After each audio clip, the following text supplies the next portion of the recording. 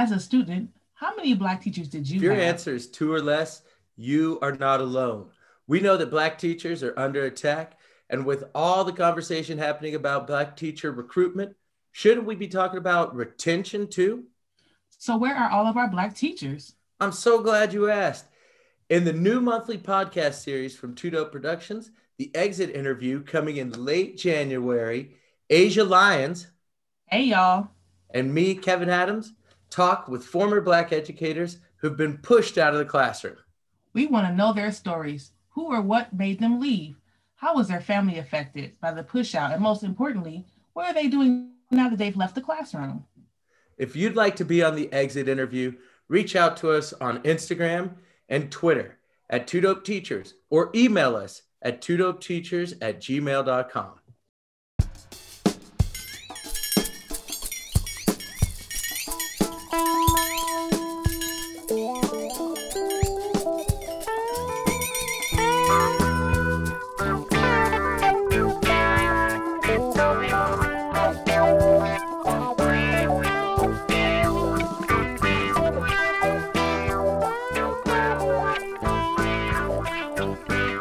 What is good with you, citizens of the Two Dope Nation?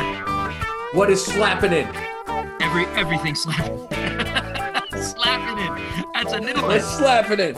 It is, man, I'll tell you that my child is going to hate you because that's going to find its way into my lexicon. You know it is. That's how I'm going to start out the day tomorrow. What's slapping in, kids?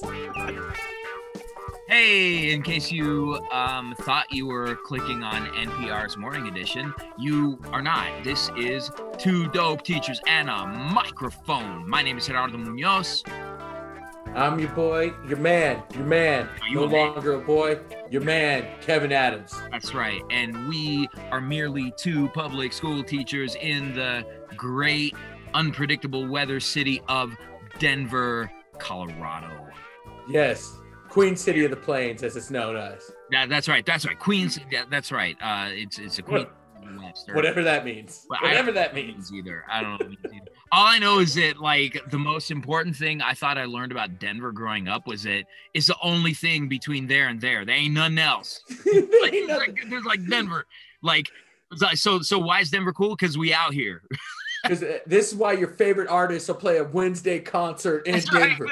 Because it's in between St. Louis and L.A. And why Tone Loc won't show up to the Bobby Brown, Troop, and Levert concert back in 1988, but I ain't salty. I'm not holding it against you. I ain't even mad 31 years. Bobby Brown and Levert concert. That's a concert. Bobby Brown, Troop, and Levert.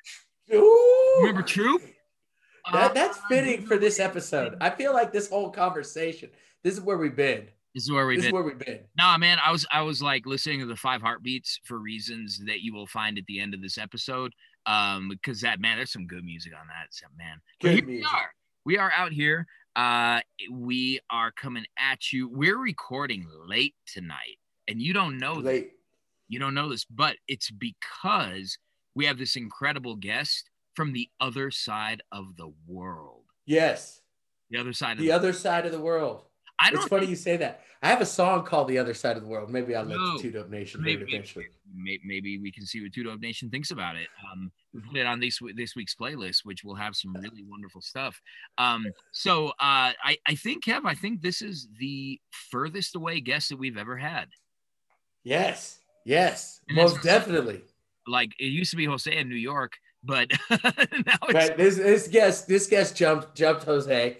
Yep. We love you, Jose, but Bahrain's further than New York. That's right. So although there might be some similarities culturally. There may be. So who do we have today, Kev? We have the wonderful, the amazing LaChanda Garrison. That's right.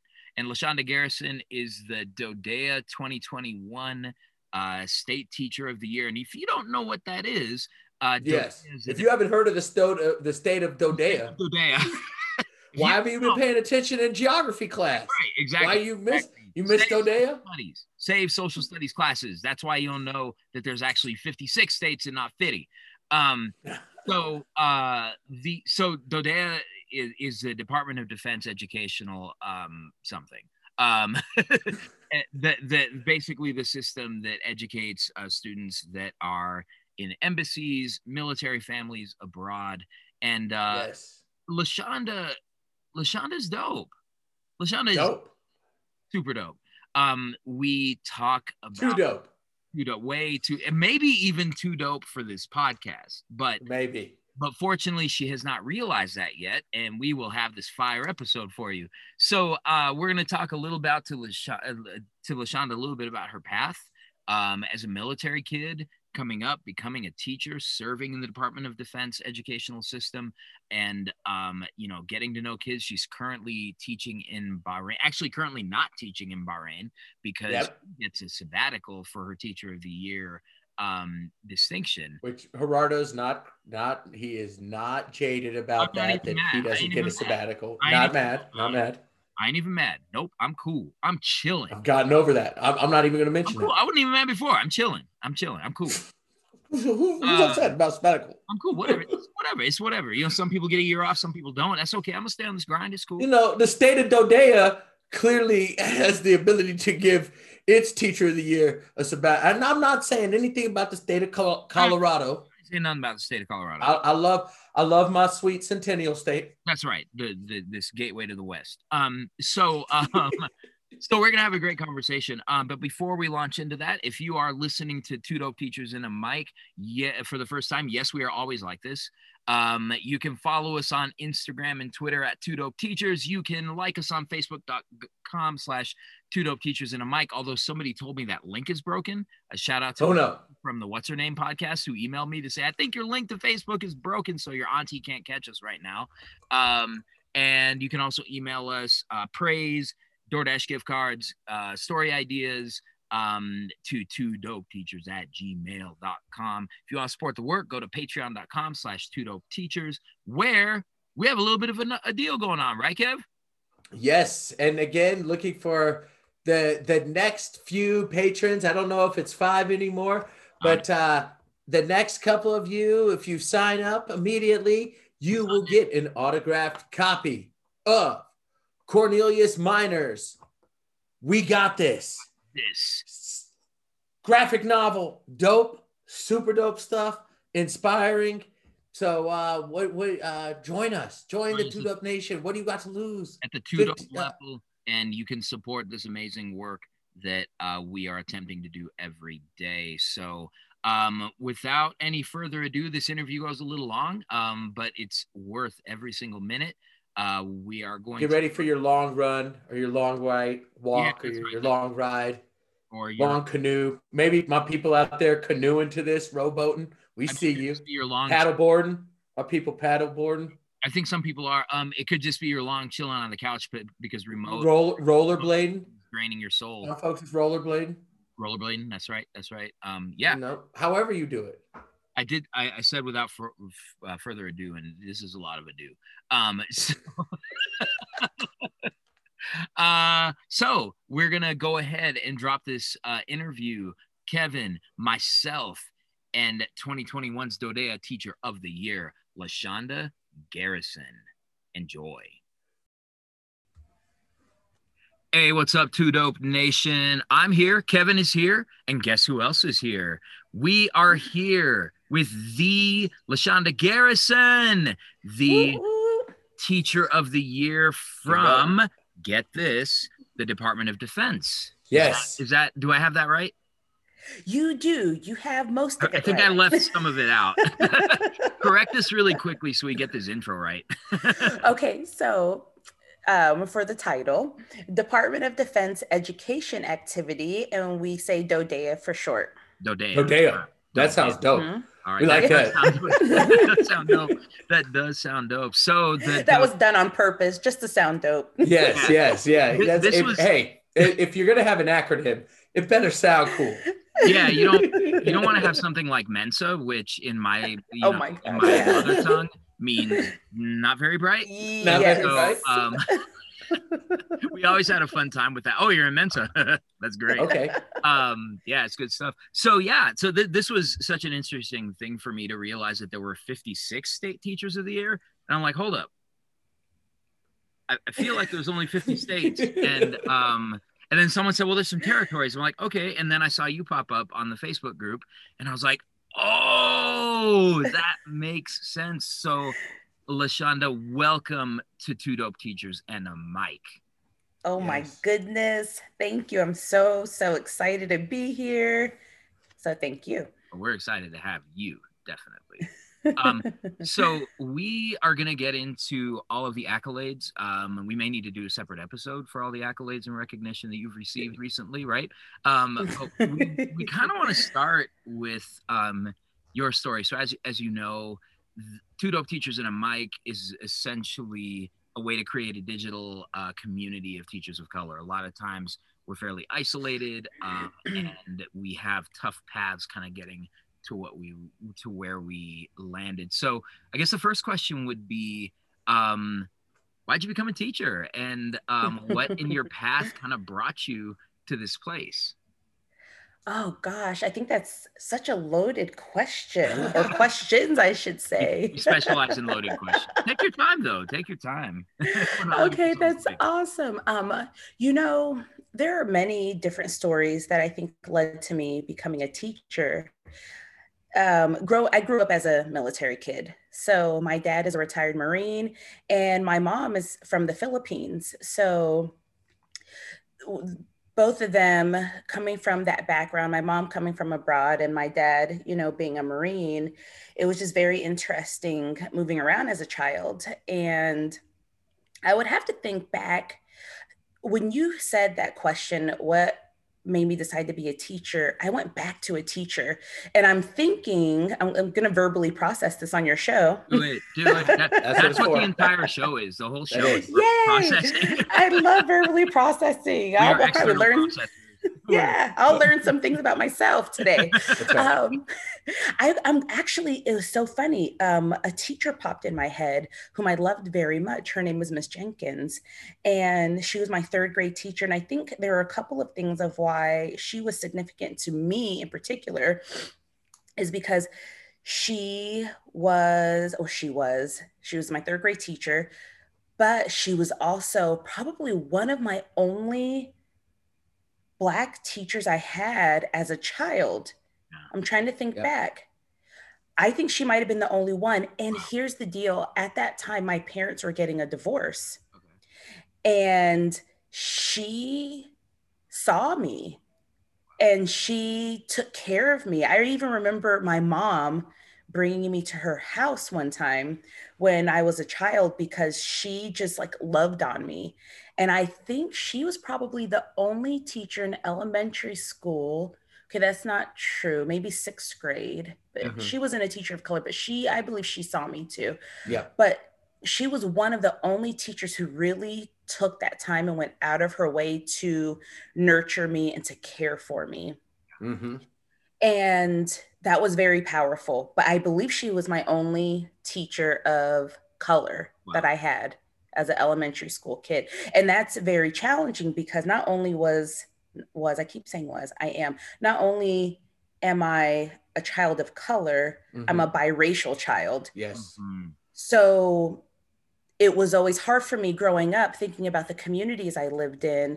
I embraced myself as a Black child. I remember going around my neighborhood and, you know, BET was so big then. Yes. And, you know, they used to have that James Brown clip, like, say it loud, I'm black and I'm proud. I remember walking around the neighborhood with my friends chanting that song, bookend the keynote. It was beautiful. Did he? Oh, I would love to hear that. Yeah, we gotta get that. We gotta get the recording of that, bro. Yes.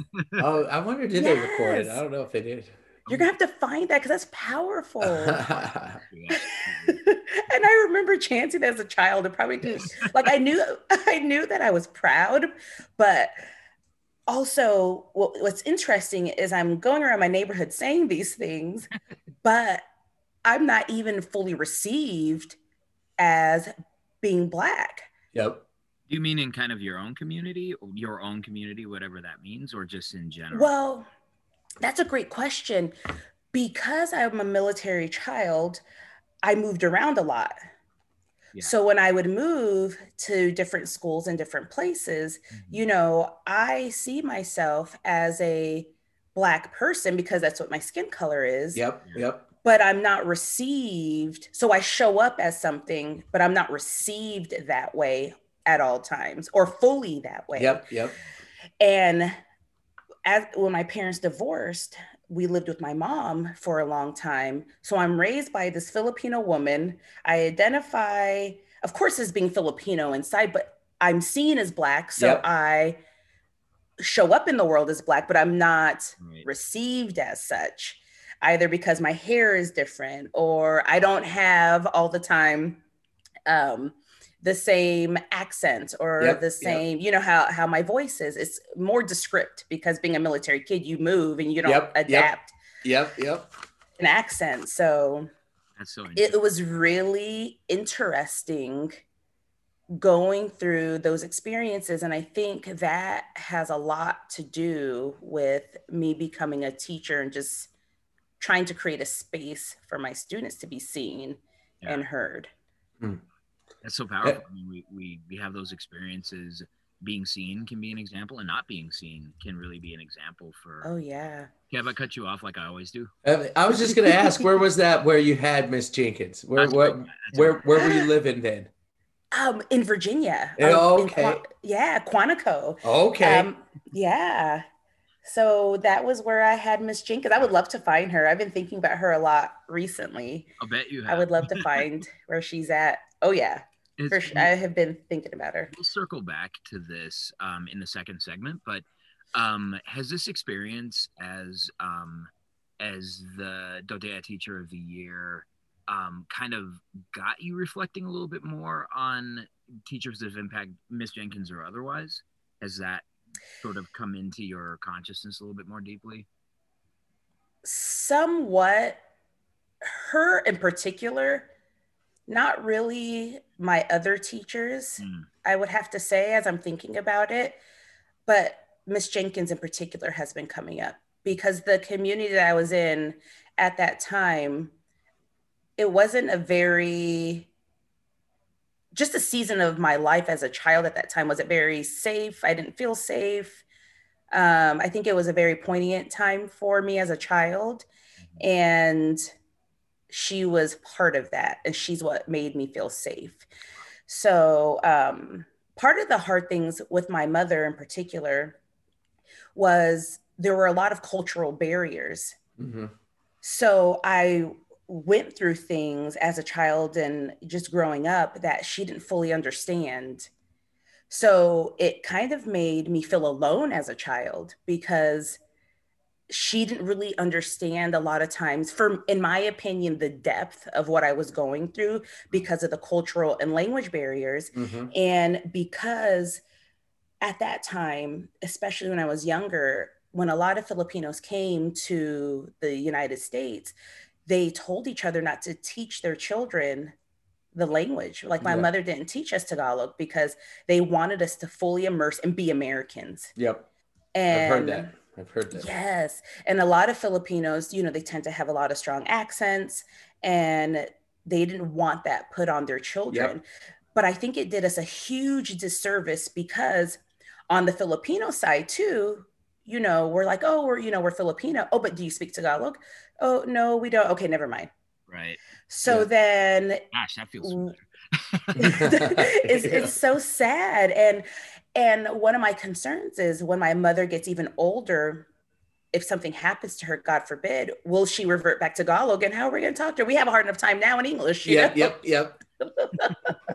So that was very challenging, is even in my own space, living and growing up, did she really understand what I was going through? And the reason why I'm talking about that is because she brought us to some of these horrible communities and they were dangerous and they weren't safe. And she had no clue what was happening. And those memories have come up as a child. Like, did she not know? We were like, she was bringing us to the hood. She had no idea. She just wanted to hang out with her friends. And I'm like walking around in these places. And now as a mother and as a teacher, thinking about where my mother had taken me, and I'm like, how in the world did nothing happen? Now, my dad told me, he was like, I prayed for you every day. And I'm like, thank God. because mom had no idea where she was taking us. And I even think in my own neighborhood where we lived at the time, I don't even think she really knew or understood what was happening in those places and in those communities. And I'm like, I wouldn't bring my kids over there, you know, just because it's dangerous. It just wasn't safe. But I was safe. Nothing happened to me. But now thinking back, I'm like, oh my goodness. Things happened to other people who I knew. I mean, it could have been me. It could have been me.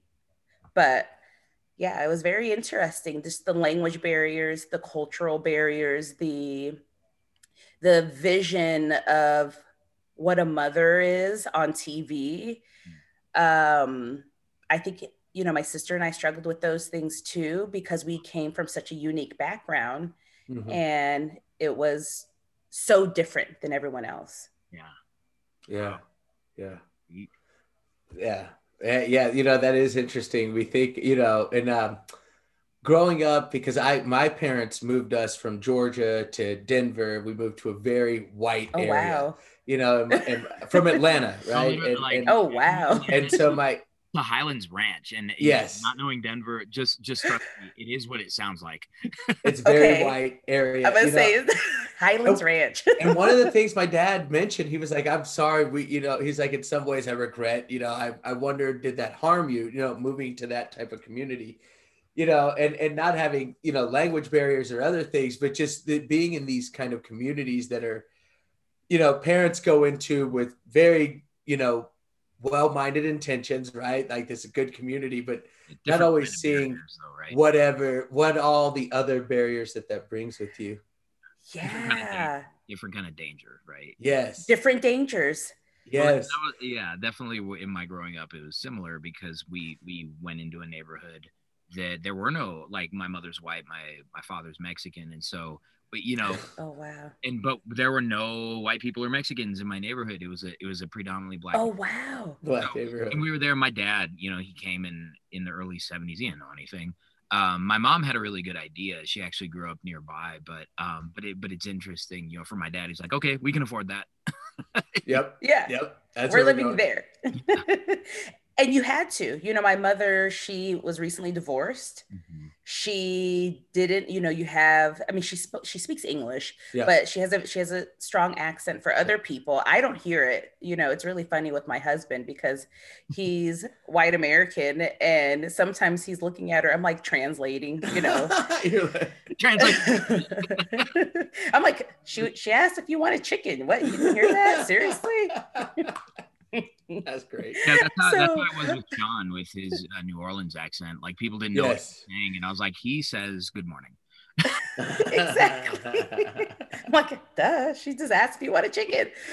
He's like, what? So that was very interesting, just growing up. But all of those things make you who you are, right? Your highs and lows, your ups and downs, and that makes you this beautiful thing because no one else has your story.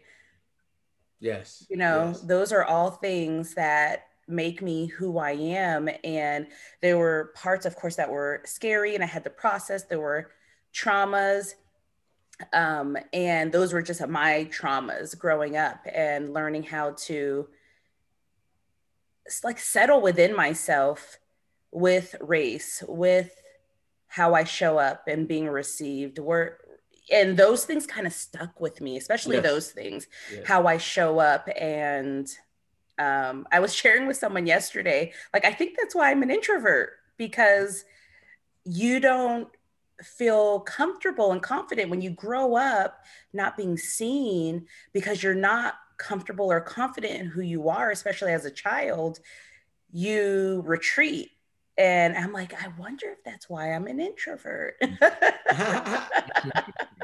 We tend to think of those things as being, well, you're an introvert, so that's why you do this. But maybe it is this other experience, this trauma, this uncertainty, this ambivalence, this invisibility, this, you know, that feeling that actually, you know, sort of points us, well, if I'm not going to be seen, maybe I just shouldn't be seen, you know? Yes. And it's safer that way. Yep. it's safer to just, okay, I'm just going to hide a little bit. If people don't ask too many questions, then it's okay, you know, because it's confusing for me too. So even down to my name, I was sharing with someone yesterday, like even with my name, just growing up and having such a unique name for me. Yes. As I've gotten older, I've met many Chandas, I met many LaChandas, you know, not many, but I've heard of those names. But for me growing up, it was very unique. And then my middle name made me very self-conscious because it's Filipino. Yes. And it's LaChanda Cabantal, you know? Yes. So I was in school in Virginia that could create some looks when that substitute reads through it. Oh, you're like, how do you say your name? What's your middle name? And everyone's all excited. You know, yes, of course. This is my middle name. What's your middle name? And I'm like, oh, I want to hide. I don't want to tell you what my middle name is. But now I'm like, it's cool. It's so different. But then, oh my goodness, you really wanted to hide. Yeah. Yes. I can relate. My wife can relate, and I can relate through her. Her name is Bird Alone. Her mom was a hippie. So like bird by itself, Bird Alone. And but for a while in middle school, she went by Loretta. Yeah. She was like, I'm just gonna go by Loretta, and we're not gonna deal with it. But as she's grown older, you know, she never, you know, my name is Kevin, so you meet tons of Kevins. We never, you know, and it's funny because like we go to Spanish speak any place we go where it's like a different culture, they're like, oh, we love your name, right? They understand, and they, you know, Mexico. It's fascinating. And we Mexicanos, we love us some Kevin. Like, yes. It's really fun. That's what I've discovered. Kevin, you're getting mad love. That's it. I've never met a Kevin that I didn't like. Oh, there we go. There we go. Every Kevin ever. Now, there's a favorite. There better be. Kevin Hart, of course. He's no, actually, my neighbor, whose name. No. Oh, stop. Now you're in trouble. You met him, right? That's right. Never met a Kevin I didn't like. These are things that we do on the podcast. So, LaChanda, I'm the type of teacher who often fantasizes about like different types of teaching gigs, right? You know, because like I think about like, what would it be like to teach in the prison, right? My wife she hates that idea, but like, how do you become like a DODEA teacher? What does it entail? What kids are you working with? What does it look like in your position as a teacher, and what does it mean? Because, you know, we all have our imaginations of what it means. There was a movie with Danny DeVito, right, where he was a teacher in the army. Do you guys remember this movie? I don't know. Yes. I have to look it up. There was a movie. We gotta do these movie reviews. How did he not come up on the top like movie? I know. I think it's called like Cadet something. Something like that. Oh my goodness. Okay, it's so funny you bring that movie up because my moderating teacher, I forgot what it's called. So the teacher that I did my student teaching with, I believe she was in that movie. Oh wow. Mm-hmm. That's funny. When I did my student teaching in Okinawa, Japan. Okay, so thinking about trying to like casually says, I did my student teaching in Okinawa, Japan. Okinawa, Japan, and that's what I meant by like cool teaching gigs. Very cool teaching gigs. And my teacher, the teacher I did my student teaching with, happened to be in that movie that you mentioned. You know, she was in the army. Is it Renaissance Man? Is that what it is? Is that? I don't think it's Renaissance Man. It's Danny DeVito, Gregory Hines. Wait, yes. Stacey Dash. Yep. Yes, that's it is Renaissance Man. That's it. I'm thinking of a different movie. Yes. This is his Cadets about Shakespeare. Yes. Okay. Yes. Okay. Yes. Sorry. I believe she was in that movie. Oh wow. I believe she was in that movie. I'm gonna have to double check again. But I enjoyed that movie, and I don't even remember movies often. Yeah. I'm like, what? I don't know what you're talking about, but that one was really good. Yeah. So in Okinawa. Is that where yes. You say that again, Gerardo? Sorry, is that where you were going with kind of the question? Well, because the teacher who I did my student teaching with, I did it in Okinawa with her there, Victoria. So I want to paint this picture so you can kind of see. Yeah. So imagine, all of those students who are in Danny DeVito's class, they end up all having families. Yes. And there are different missions all over the world where we go, and we're either ambassadors or sometimes there are conflicts. Yes. So we send military people, and where we can, we send military families. So imagine all of those students having a family, and they're going to these different countries to support the American mission, the US mission, the US military mission. And you want to make sure, one of the things is that, when you have your family with you, you can perform and you can do the mission because your family's safe. They're there. You can touch base with them. That's one of the many reasons why we have schools on military bases. So we want to make sure that our US military is supported and that their children are taken care of so that our US service members can do what they need to do. So we have students from all over the world, and we have students who sometimes single military service members go and they meet their significant others, and we end up having lots of children who are multiracial children. Mm-hmm. So like whenever I taught in Spain for so many years, many of our students were Spanish and American. And however you want to cut it, American, Yep. When in Okinawa, Japan, you have Japanese and American, or you might have Filipinos and American, you might have Chamorro and American, because you have Pacific Islanders and those from the Pacific who are mingling with military service members. And it's like that all over, like same within Europe. In Germany, you're going to have European and American. So people start blending, and then you have these student bodies that are mixed. Now, majority, of course, are still white, and a lot of community, it just depends the demographics of the branch of service. Yes. And it also depends on the mission of the military in that location. You might find more Black students. Yes. You might find more white students. It just depends on the ranks too. There's certain bases. That's what I was going to ask. Yes. There are certain bases where maybe a lot of service members are deploying from that area. It could be Army, and maybe for those deployments, they're taking a lot of enlisted service members. Sometimes in those communities, they might be majority of Black or ethnic students who happen to be, it just depends, depends what the mission is, the rank, what's happening at that base, and who are they supporting as they're sending different people out. So it could be anything. It just depends on where you are. Like for what I heard here about this community, that there are a lot of higher ranking officers here. So you have some very different demographics and students, but then we also have the local community. So we then have Bahrainis here, and we have a boarding school. So you have people from Aramco in Saudi Arabia, and there's an American school here that has high school. So they're going to send their kids to our boarding school here to get an American education. Fascinating. So it really is very, even though like it might seem like it could be not a very diverse community educationally, sometimes it can be really diverse given where you are, what the mission is, like you said. So the student body in particular. Yes, the student body.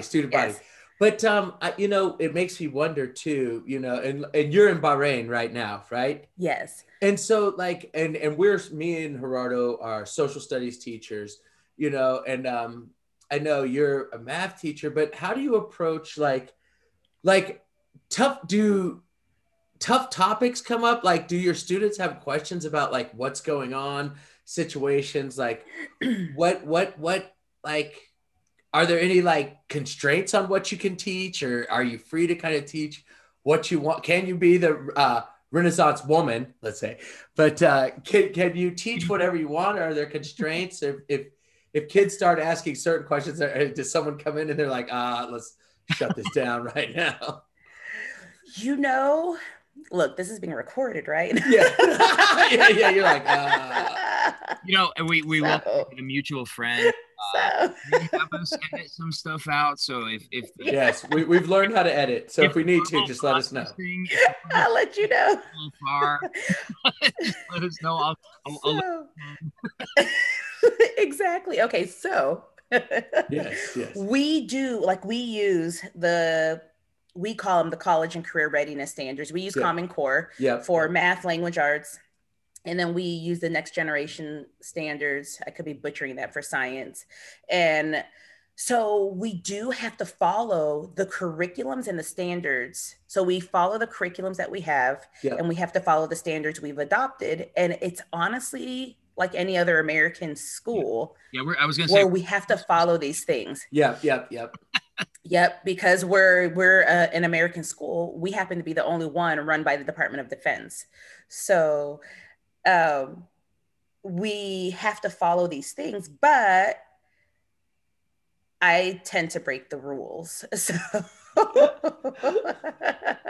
I tend to break the rules. And when it comes to mathematics in particular, I'm not going to say that I know all the pedagogy for elementary school mathematics, but I have a deep understanding of how students learn.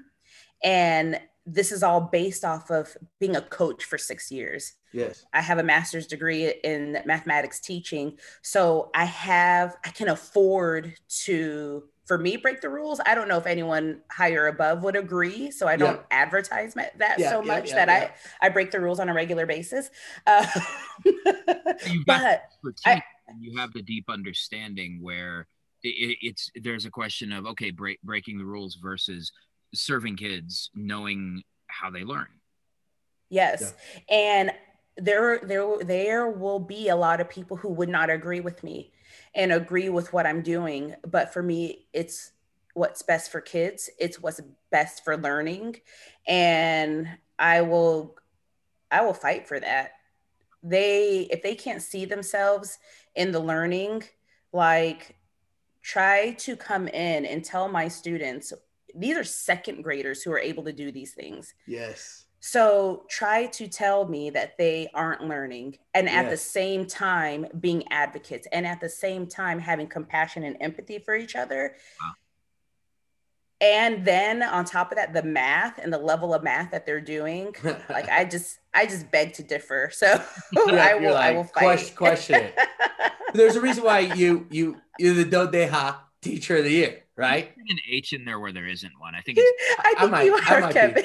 I might be. I do that. I told y'all I'm from Georgia. I love it. Look. It's got to be up. Now, here's the question, LaChanda. Is your principal like a civilian, or is your principal like a ranking officer?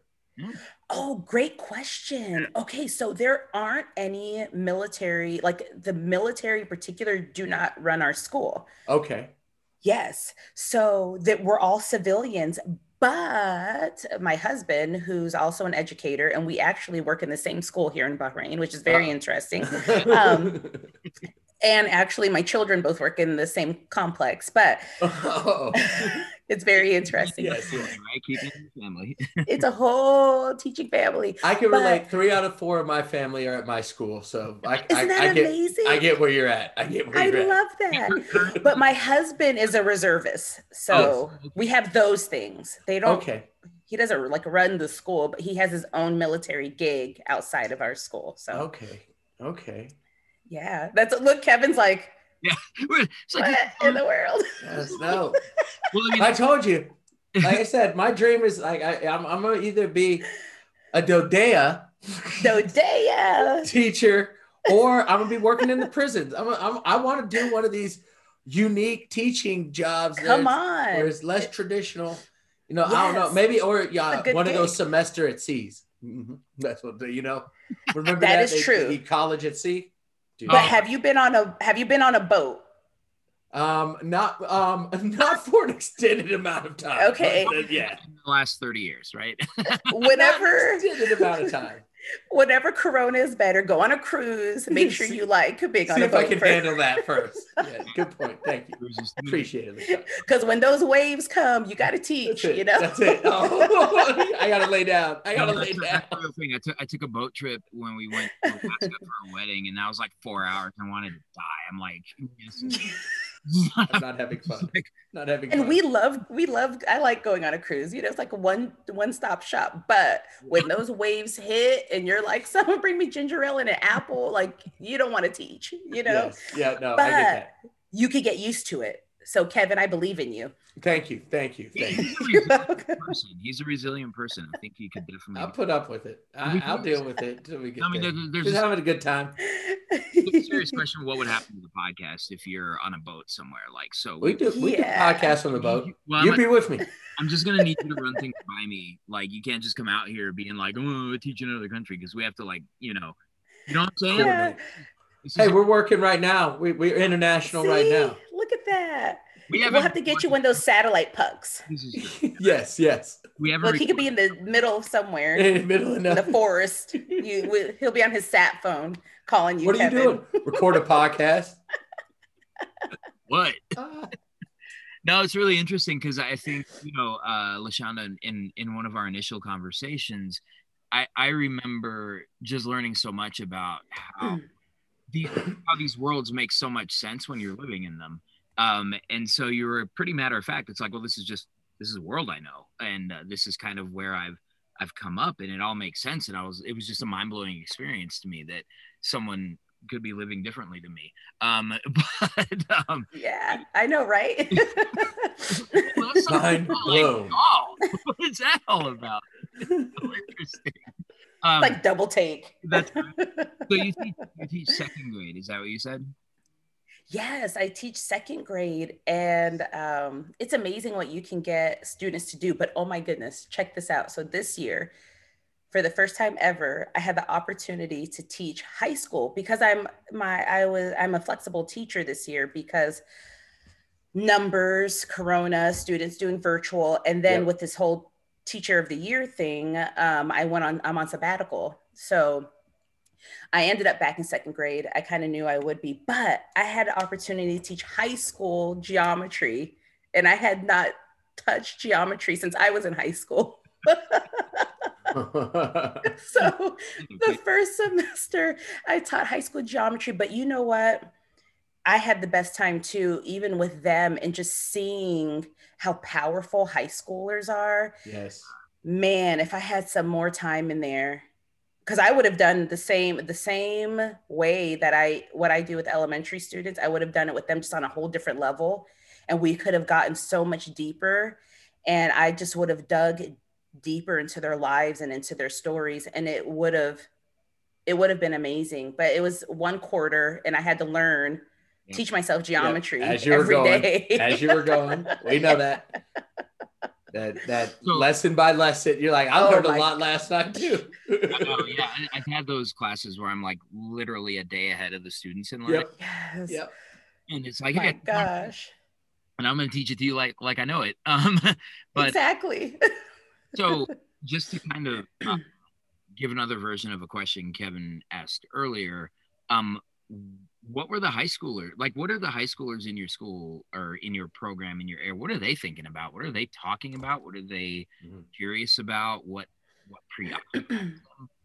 Are there things that are culturally really specific? Are teenagers just teenagers? A little bit of both? Teenagers are just teenagers. And this might be a little blunt and people might get offended by this, but this is how I saw teenagers. They like to lie and manipulate. And you know what? It's a survival. I love them it is. And I love them. Like, and I'm just looking, and it was really interesting. The reason why I say that is because you could see these things that their parents taught them how to be respectful, but they would kind of use it to manipulate you. Yes. So there was one kid one time, and I was, teaching a virtual class, and he's like, Miss Garrison. And I'm like, yes, so-and-so. And he said, I'm sorry I wasn't able to do that homework. I'm like, it's okay, try to get it done by this date. And he was like, by the way, you have such a nice voice. And I'm like, please, like seriously. And in my mind, I'm like, Yes. you're trying to work me over, you know? And I'm like, oh, well, thank you. You have a really nice voice, Miss Garrison. Miss Garrison. I think I've had a student go that far. Have you, Kev?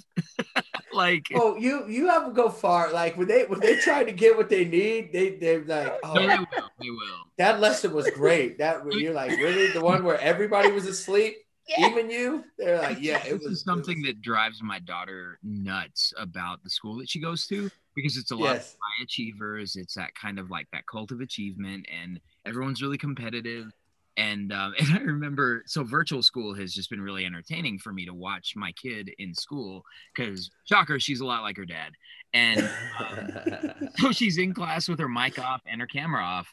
And I hear these little voices thanking the teacher. Oh, thank you, Mr. So-and-so. Thank you, Mr. So-and-so. Thank you, Mr. So-and-so. And my kid's like, he didn't even do anything. Seriously. Like, seriously. And it's that same kind of thing. It's like you're handing. It is. Thank you, Mr. Munoz. You didn't.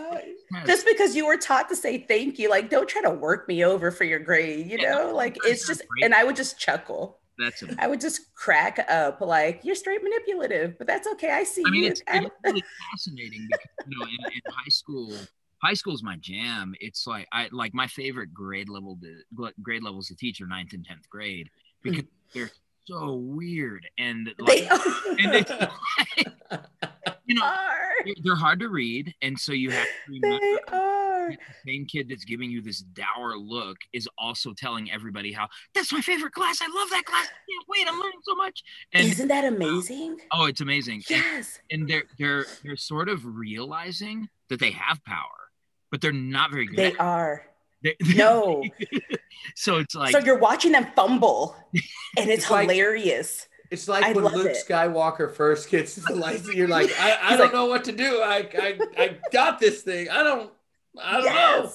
Thinking about like a young Tony Parker back in the day on the San Antonio Spurs, like chasing Jason Kidd around and just like trying to figure it out and just tripping over his feet and hella confused. All floppy and hearts don't know what they're doing. Yeah.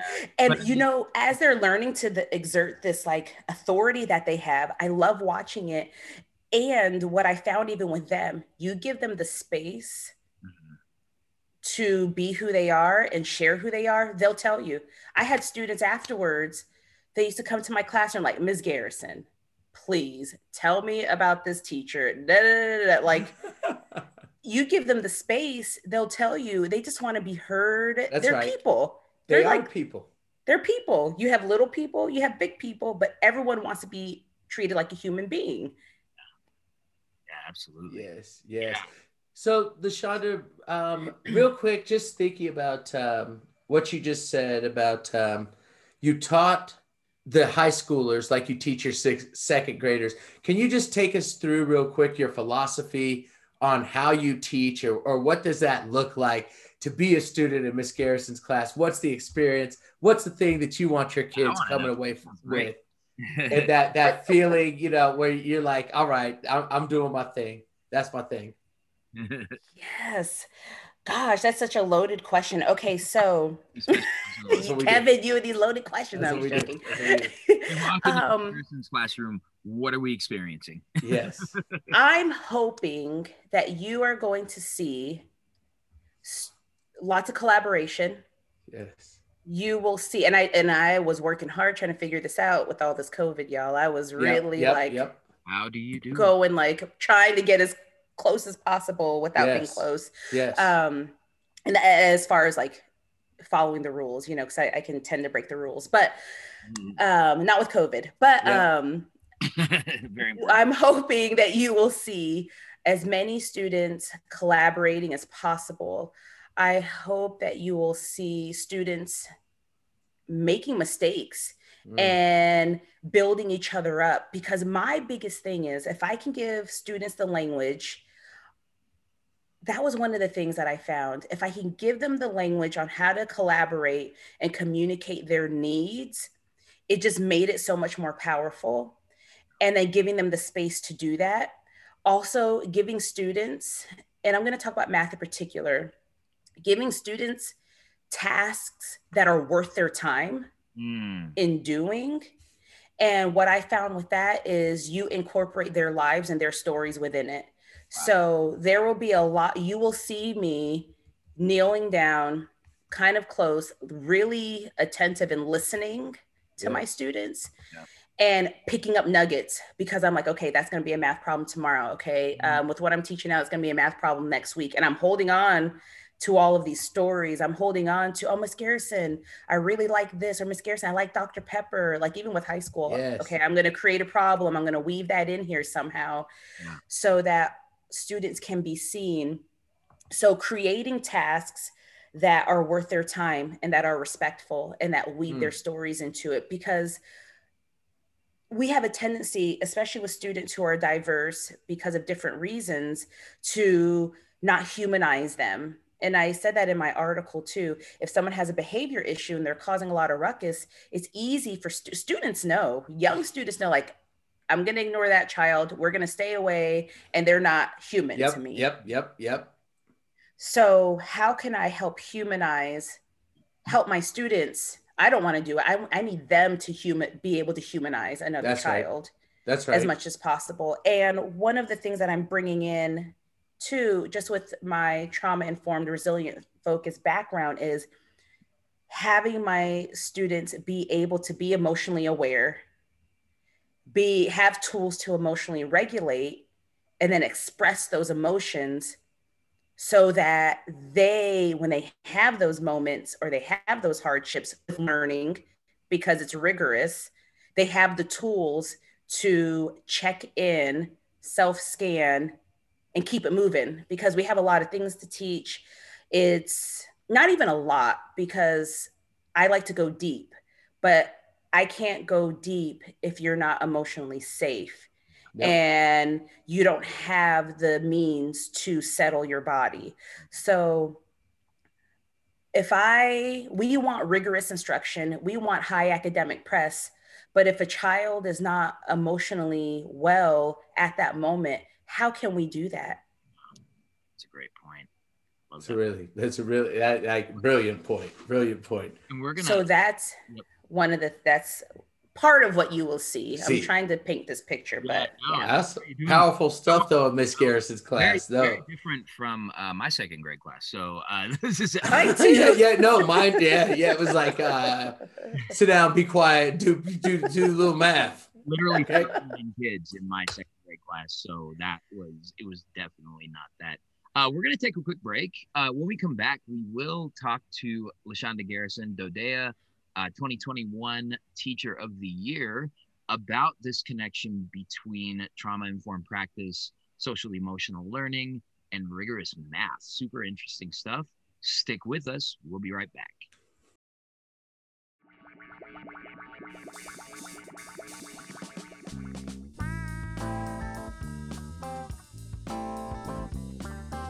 We are deeply grateful for all your support these last few years. Your engagement on social media, your downloads, and your enthusiasm have kept us going since we started this Too Dope adventure nearly 5 years ago. Right, Kev? Yes. Thank you from the bottom of our hearts for your ongoing support of the content that remixes the conversation about race, power, and education. We have big hopes and dreams that you have inspired. And with your support, those dreams begin to take shape in reality. In the coming weeks, you will learn about projects that we can now go forward with because you stepped up. Yeah, we're so happy. Of course, we still have numerous projects filed away that are awaiting your support. You can support these projects by visiting patreon.com/2dopeteachers. Patrons who join at the 2Dope level get a 2Dope Nation sticker. And what's better than stickers? It's designed by local artist Sham. And for a limited time, the next 5 2Dope patrons will get a copy of Cornelius Miner's book, We Got This. What a deal. Hey, that is. And it's signed. That's right. And it's signed. Patrons will enjoy special access to us in the form of Ask Me Anything threads, throwback old episodes, occasional Zoom meetings, and sneak previews to upcoming work and public appearances. Our upcoming podcast series, The Exit Interview, featuring the brilliant Asia Lyons, which highlights the stories of Black teachers who were forced out of teaching, is only possible because of our patrons. I can't wait. I can't wait. It's going to be so dope. So we asked and you responded. We look forward to growing and learning with you.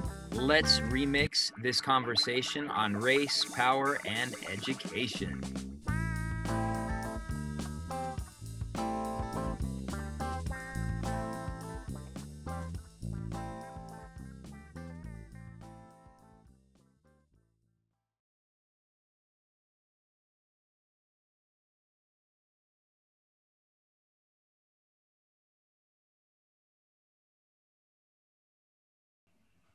Welcome back, everybody.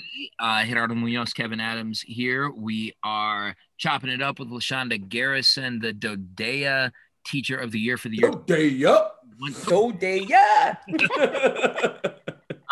So when we took our break, you were starting to talk a little bit about what life is like in Miss Garrison's classroom, that there's collaboration, there's problem solving, mistakes are encouraged and supported as students kind of go through this.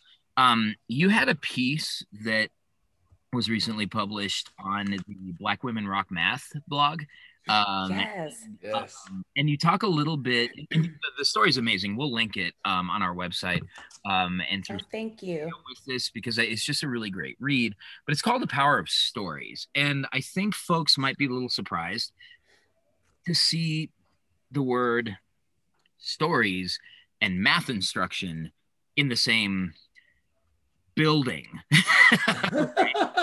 So yes. You were talking a little bit about kind of, you've got this instructional approach around stories, and I'd love it if you would share the story of where that came from and how that's developed into this very LaChanda Garrison kind of approach to teaching math. Oh my goodness, I had no idea this is where it would take me. And it's just been so interesting. So a few years ago, I attended, actually, I'm going to go back a little bit. Whenever I was working on my master's degree in mathematics teaching, we had to do these action research projects around student thinking. And as I finished that program, I'm like, man, action research is the bomb. Yeah. Because you take a problem of practice that you notice. Yes. Right. And then you're like, okay, I'm going to delve into this and try to get some answers. So one of the things that I discovered, because I kept wondering, like, why I'm teaching this, I'm thinking this lesson is going well. And then I will see this student the following year because I'm a coach, and it didn't stick. And it like bugged me, like, oh, like, this lesson was good last year. I could tell you where, like it was you got amazing. it. You knew it. You knew it. Yes. You learned. Man. It was amazing. And now you don't know. And I'm like standing there listening to this child, and this is considered to be a bright child, and how people label students. And I'm like, what in the world? I can tell you where I was standing when we taught this. So so another thing that's very passionate for me is like making learning stick, you know, metacognition, the brain, love it. So for me, all this stuff goes together. Okay. So I started learning about metacognitive practices, retrieval practices, and started delving in with that with part of my action research. So when I graduated from that program, I'm like, this is something I'm going to do every year. I'm going to do an action research project during the summer. I'm going to decide what my topic is going to be about based off of what I've noticed about student thinking and learning. So I ended up going to a Teach to Lead conference, and they had a storyteller there. Yes. And he had us like, how do you use your story to like do these pitches for being change agents? So we had to give a story, like a quick story of ourselves. And I ended up writing the story about how the people at the table believed in me. And that's how I ended up being there. And they ended up like crying because of this story. Wow. And I was like, whoa, this is huge. At that moment, I was like, storytelling and mathematics, how students can discover their identity. And my mind just like blew. So my notebook, I think like where I have that story. Yeah. Right now yes. I sat there and like my mind was going off like fireworks. Neo in the Matrix. You were seeing the ones and zeros. I was like, on the walls doing karate, all kinds of things. Yes. Slowed down. And slowed down. Yes. Love it. So, but here's the thing is I didn't know what that would look like. I just knew I'm going to use this to support my students and help them like discover who they are. And I'm going to do it through mathematics. So I have a couple of cousins and I have an aunt. I found that they were doing the storytelling. Did you guys know you can get a degree in storytelling? Yes, I've heard that. Yes, oh my I have heard that. What? I have tried. I am waiting for the school to go full online. I have contacted them, wrote them for years. I need to get this certification in storytelling. Yes. So my aunt, or my husband's aunt, she got this degree in storytelling, and she's like sharing all of this stuff. I'm like, oh my gosh, salivating. I don't get jealous. Yep. But I got jealous. Yep. Because I'm like, I want to be a storyteller. I'm jealous. I don't even know her. I know. I was like, oh man, I want to do that. And then a cousin of ours, they're using storytelling therapy in the hospitals to help people recover. So they're sharing with me. I'm like reaching out to them like, look, I need to know more about this. How can I do this? They try to give me as much information as I can. And I just started dabbling. I'm like, I don't know where I'm going. This is my action research project for this year. I don't know what's going to happen. And then I had a mom come in and we were learning about butterflies. And she said, oh, I have a picture of my daughter. We were in Japan. Mm-hmm. We went to a butterfly farm. Yes. And she's like, can I send you that picture? And I'm like, yeah, send me that picture. And this is how it all took off. She sent me this picture and I used the image to show her story and to share her culture. But also at that time, though, when I met with that teacher, that parent, I created a family tradition and culture questionnaire. Yes. For my family. So I'm like, okay, maybe I'll get stories this way. By bridging my families, I have to pull them into it. Yeah. They all fill that out, this questionnaire. But because I'm trying to I don't know where I'm going with this, right? It's just unfolding right in front of me. So I'm like, okay, I'll do this questionnaire, see if I can get some information here. But that picture though, she sent that picture and it's this beautiful picture of my student. And she's in Japan, she's Japanese, and she's like holding this butterfly. Yes. So I build this lesson and it's the first one. And there's this picture. The students are sitting on the floor. They have no idea what I'm about to teach. And I'm like, okay, y'all, check this out. And their faces just like drop. And because they had no idea. Yes. She didn't even have any idea. Yes. They all look at me and they're like, oh, it's so-and-so, it's so-and-so. Oh my goodness, it's so-and-so. Look at that. Da, da, da, da. Okay. They're so excited. And then they're like, how did you do this? Like it was magic. So then I start weaving in, some really strong math practices. I said, okay, what do you notice? And they're going nuts. Yep. And the deal with the notice and wonder routine, it was developed by, I believe Annie Feder developed it. It is a low floor, high ceiling practice. Absolutely. It can yield so much. Yes. And anyone can access it, right? Yeah. And there is no right or wrong answer. Yep. So no matter where you're at as a person, no matter where you're at mathematically, it's right. Equitable. It's linguistically, equitable. That's why I love linguistically. It's accessible. And let me tell you, with that image, with ESL students, yep, the image, there are no words. So here's this math problem. There are no words. There's nothing there except for this image. So when I do, what do you notice? What do you wonder? Students are able to access the task and be a part of it right then and there. They can be there with that child. It's like standing beside that child. So then here's another part of it. That child becomes a subject matter expert. Yes. Yep. It's not my story. It's their story. It's her story. That's right. So they're noticing, and I have the child, she doesn't share anything yet because she'll share at the end. I noticed the butterfly. I noticed that, so-and-so, we'll call her, I'm trying to think what I'll call her. We'll just say she, because I'm like, I don't want to be offensive. So, you have to be careful nowadays. Yep. So she's just sitting there because she has all the answers. Okay. Right. But at the same time, she's shy, but she is beaming with pride. I promise you, I can remember her face, and she's like, oh my goodness. Like, oh my gosh. And so it's like, what do you wonder? And then they're like, I wonder this, I wonder that. There's no math. There are no words. That's it. They're immersed. They're engaged. Yep. So then the next part is I reveal a part of the context. Sometimes I'll make it up because the child may not know, but I have enough information from the families. Okay. So-and-so went to a butterfly farm in Japan. Boom. That's just it. Yeah. To try to give them a little bit of context. I don't want them to be bogged down by the words. Right. Yep. Okay. And then, what do you guys think? They'll start partnering together. What do you think happened next? What do you think could have happened? Look at the picture. They're just like engaged, making up stuff, talking about things.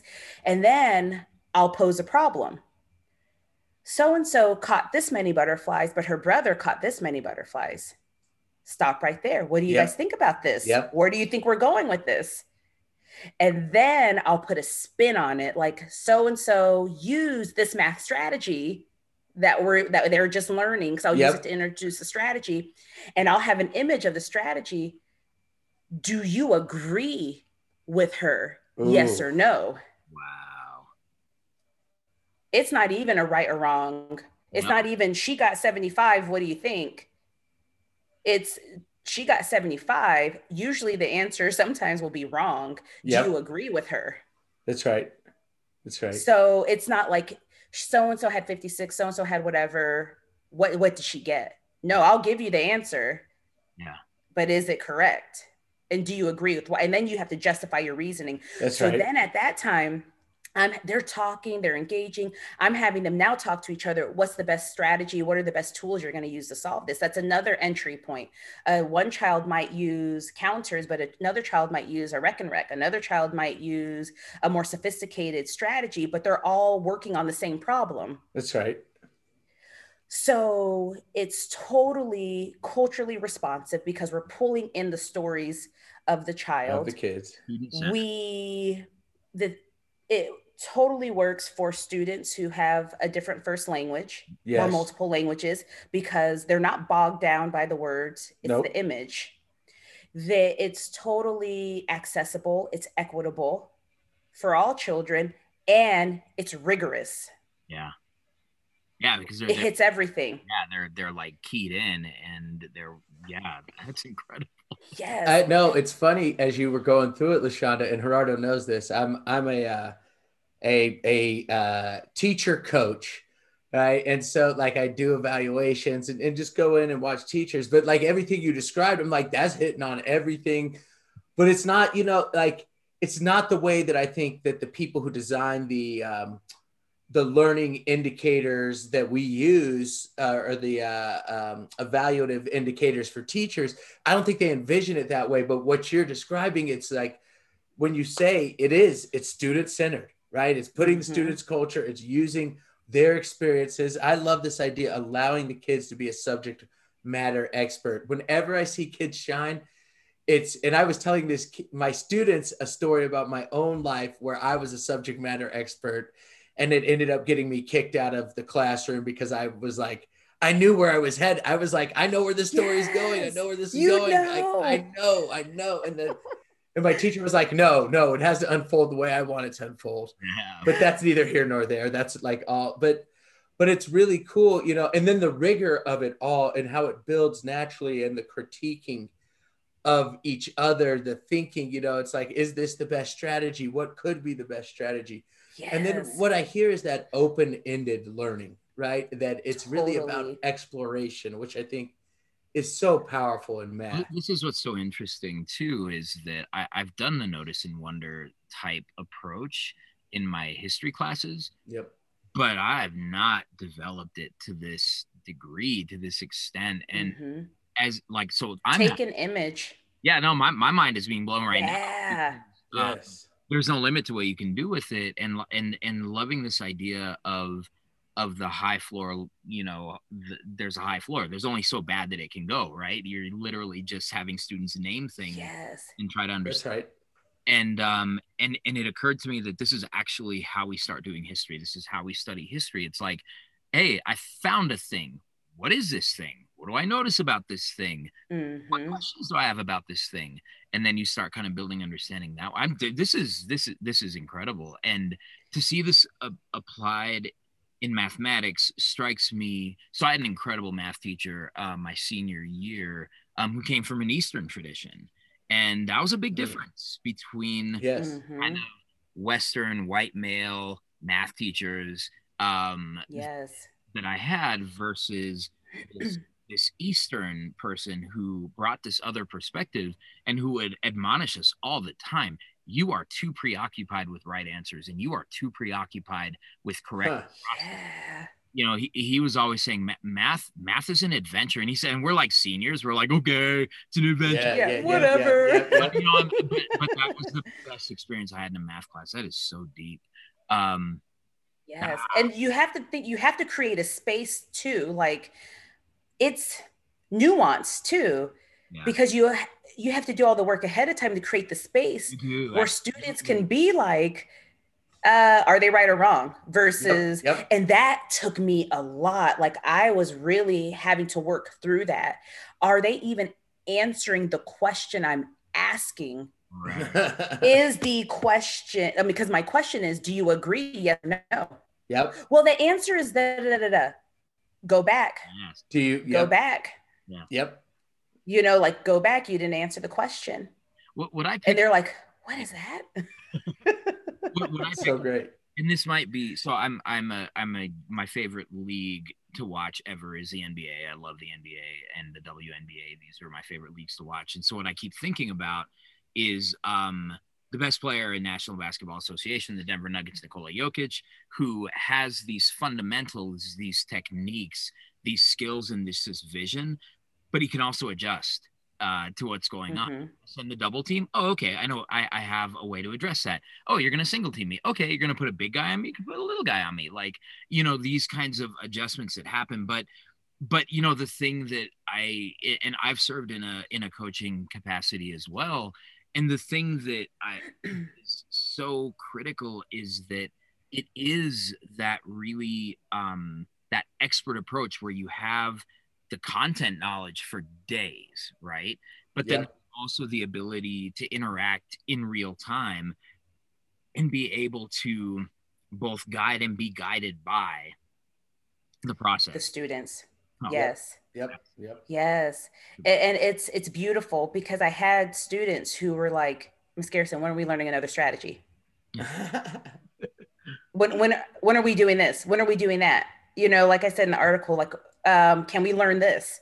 When are we going to learn the next one? And I ended up that whole year introducing every new strategy and this is what I call my task. I call them rich identity tasks. Rich identity tasks.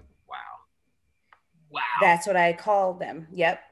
Instead of a rich task, these are rich identity tasks. And I believe it will work for all content areas because you can use this in social studies. Imagine, and I can even use this in math. Imagine if we're taking historical perspectives. Yes.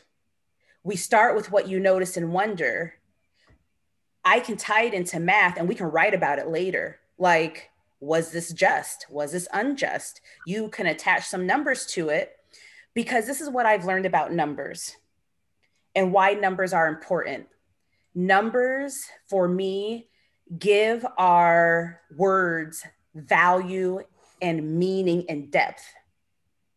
So if you're in social studies and you're trying to really like hit home with a point, you attach a number to it. That's right. So for example, and this is what I do with children. Miss Garrison ate some cookies. Did you guys have any sensation about that at all? I mean, Nothing. you know, if they were my cookies, Miss Garrison. Yeah. But if I'm like, you too.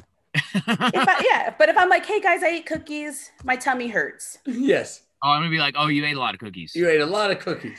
How many cookies you eat? So it's so funny. Like I did this with like first and second, third graders. I'm like, oh gosh, guys, Miss Garrison ate some cookies. My stomach hurts. They ignored me. But it was just like crickets. And then I said, oh my goodness, you guys, last night I ate 50 chocolate chip cookies. They were like, miss. And you did it, Kevin. And so to Gerardo, you were like, Gerardo was writing. He looked up at me. What? 50? Oh, the most cookies I ever ate was 13. 50. I beat you. They were little.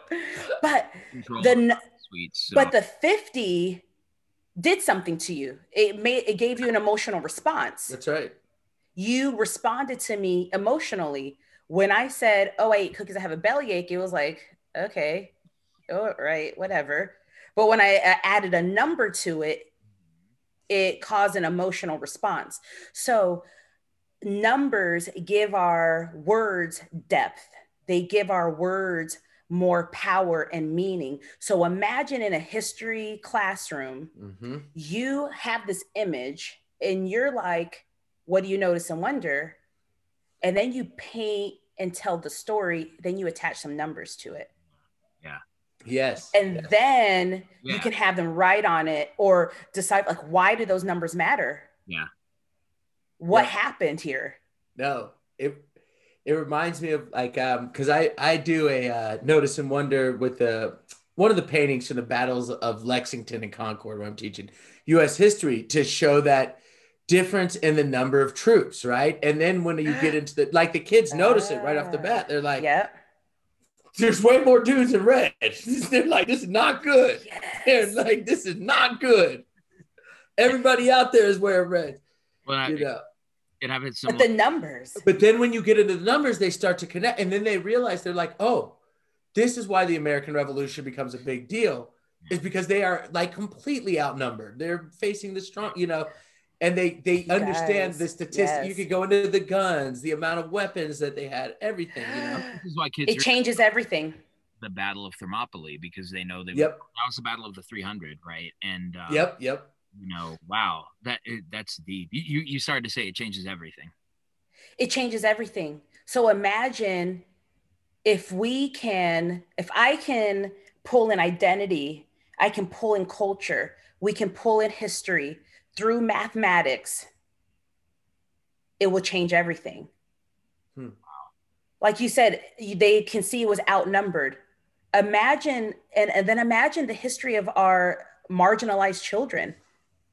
Imagine the history and imagine the things we can pull in and really get to the emotion of it. And then if you have the trauma-informed background, because you have to be careful too. You have to be careful with stories because stories are powerful. They can be triggering. But they can be triggering. You have to be aware of that because you open up a can of worms. You need to be able to, your students and yourself as an educator, you need to have the tools to help students be able to settle in that space too. So at the same time, I'm putting caution to it because you can get people who are gonna, oh, I'm anti-racist. I'm gonna throw this image up. We're gonna notice and wonder, and I'm a great teacher, and it causes damage. Like, have you guys, oh my word, did you see that video that came out with the kindergarten teacher? And she's talking about slavery and she's attaching these yoga things to it. So at first I'm like, what in the world? And then I started thinking and having compassion because I'm like, this teacher probably thought she was woke and anti-racist and culturally responsive. She gave herself, I'm assuming, I don't know. I'm just thinking. We start giving ourselves these labels. I'm trauma informed. I'm culturally responsive. I'm da-da-da-da. And you have no idea what you're doing. That's right. Oh. Nope. Yep. So that's one of my concerns is I can attach these labels to myself. And I was talking to someone yesterday, but what are you doing exactly? There's thought that has to go into this, and you have to think, how will my students respond to this? Because you can harm people with stories too. What happens when it goes sideways? Are you prepared? Have you thought ahead about ways that this can go sideways and the damage that can do? Yes. You have to have the space for it, you know. So my students thrived in that, but also stories have to be earned to be shared. Stories have to be respected and honored. Stories are not a tool to use to abuse and harm. And that's what I was talking about in my article. I'm not going to use this story to harm you. This story is going to be to elevate you and for people to humanize each other and empathize with each other and learn about other cultures and other things. But you have to be careful. Stories, you don't deserve to hear my story. Yes. Yeah. I love that point. You don't deserve to hear my story. You don't, it's not just yours. You're right. But, and I think teachers need to remember that, right? Give you that story. Yeah, absolutely. Yep. So the next segment was going to be, let's talk about Teacher of the Year. I think it's let's do it. I think it's obvious why you're a DODEA Teacher of the Year. And between you and me, I sort of, I had you penciled in as a finalist.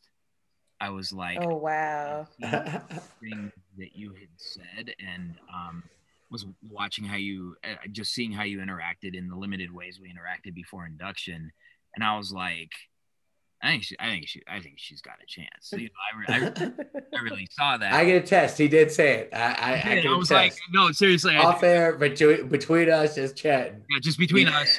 This isn't like being dropped on a podcast platform or anything for people to hear. But I think what you just took us through is like, that's why. In my view. Well, thank you. There's such complexity and it's airtight. It's just incredible. Yeah. Me thinking a lot about my own practice, definitely how I can deepen some things, because I'm realizing just hearing you talk about it as a history teacher, I haven't scratched the surface. I haven't scratched the surface of what's possible through this approach that I've been using in a really, you know, sort of in a very diet way, I would say. But let's talk a little bit about DODEA Teacher of the Year 2021. Yes. So, man, talk about that. I don't know. I don't even know where to start with the questions, and I've been asked these. Me neither. I know. Look, I'm like, I mean, I can tell you why I got here. Yes. And honestly, I got here because I felt like my voice, I didn't feel seen, heard, or valued in where I was at in my school. And especially before we moved to Bahrain, I really struggled in my role and in my job. And it was just very disheartening. But now that I look back, you know, it's all part of the highs and lows of my story. Yep. But what I had learned was I felt like I had something of value to contribute. And sometimes that can come across, I think, to other people, that you think that you're smarter than other people or that you're better than other people, but that's not my heart ever or my intention. I just want to help teachers and students, and I get excited. And when I start processing, I'm like, okay, this is powerful, or this is how I see it. Yes. But I didn't feel like my voice was even valued. I guess I just didn't feel seen. Yep. And it got really bad. It got to a point where I wasn't even able to do my job. And I felt like I knew what I was doing. And what's really interesting, even thinking about my ratings that year too, before I became Teacher of the Year, like, you know, like my ratings aren't even that great. Isn't that funny? Yes. No, I felt like I haven't done my best teaching in a couple of years. And this no, you're so funny, Gerardo.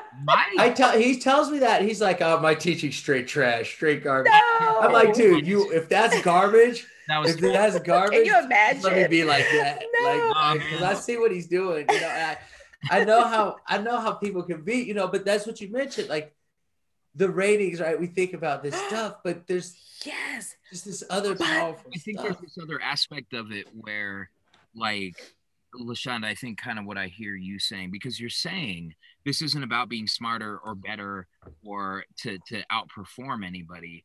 The only person you're trying to outperform is yourself. Yes.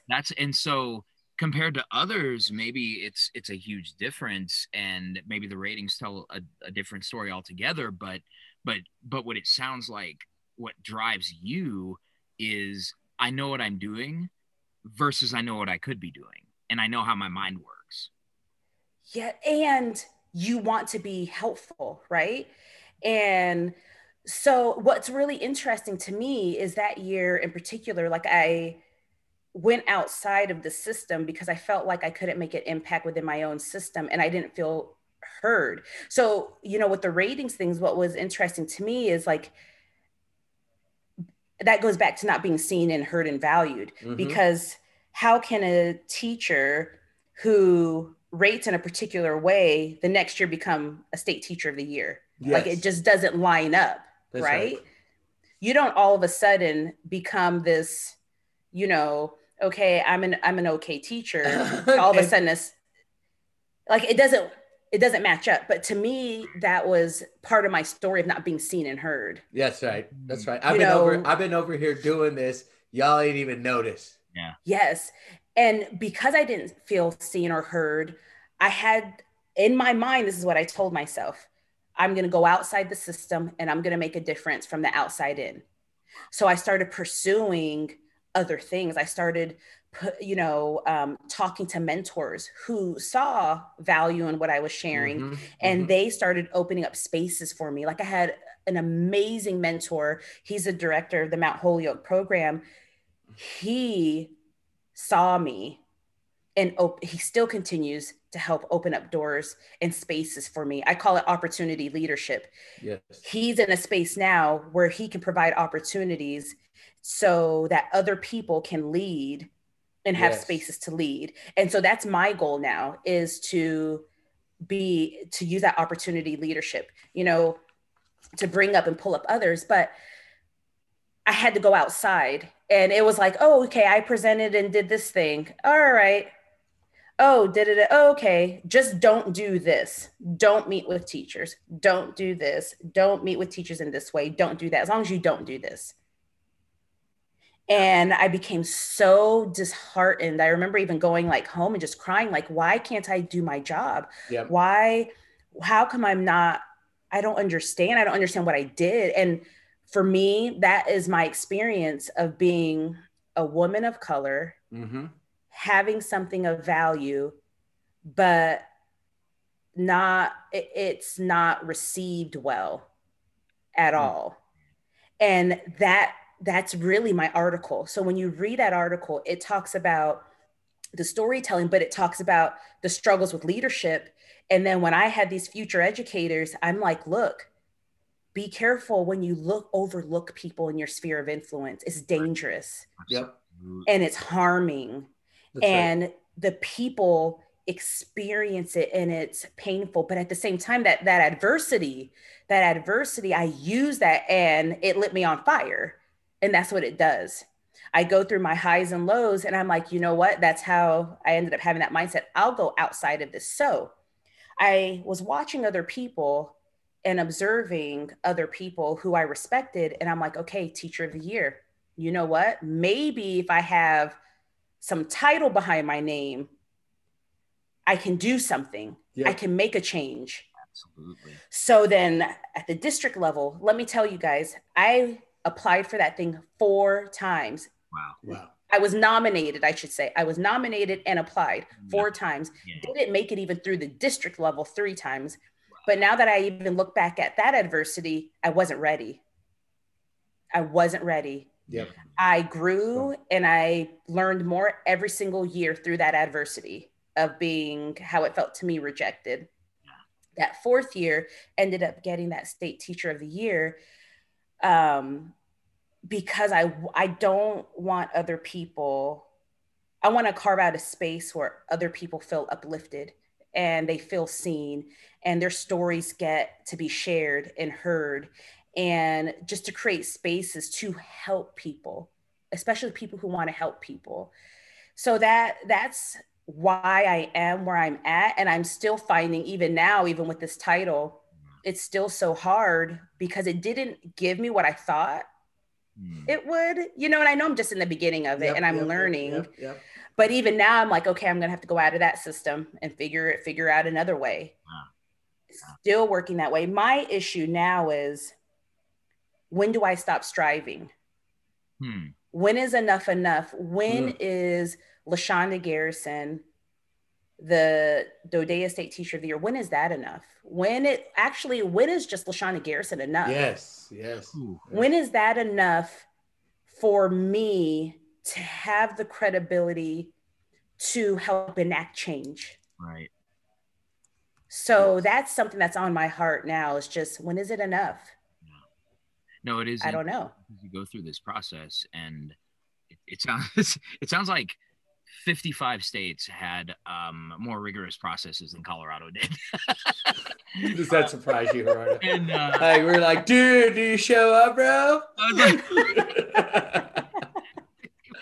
chill out here. I mean, because it was one of those things where I was nominated, and my reaction was, that's weird. And so I applied, and my wife is like, we absolutely apply. And I'm like, I'm not going to get it. And she's like, so just be yourself. Like, you'll know that they're rejecting real you. I'm like, okay, I'll go in there and be myself. And then I was a finalist. I'm like, well, that's weird. And that's so awesome. And even down to the last minute, like when our principal texted me at like 6 a.m.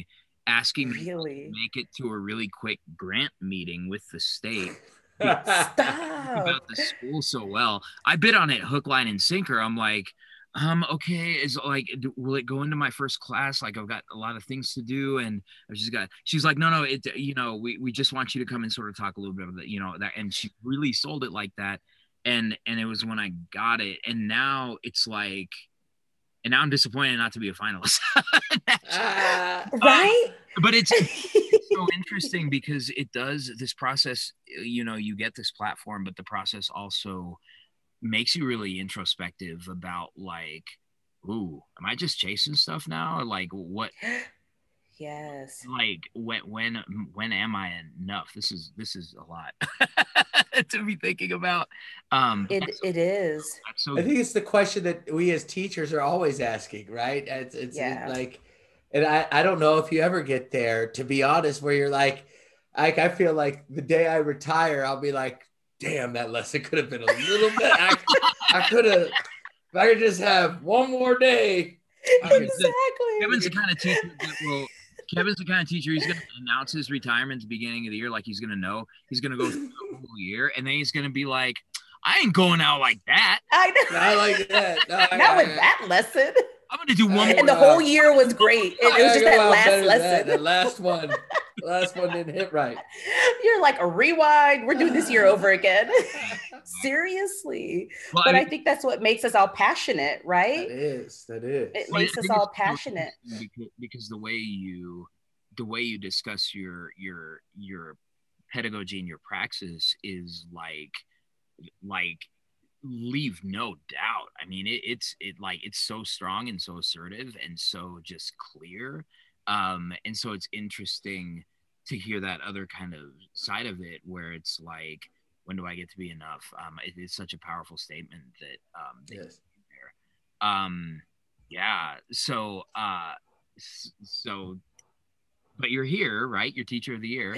Yes. And you get this journey. I had a lot of people believe in me, though. Sorry to interrupt you, Gerardo, but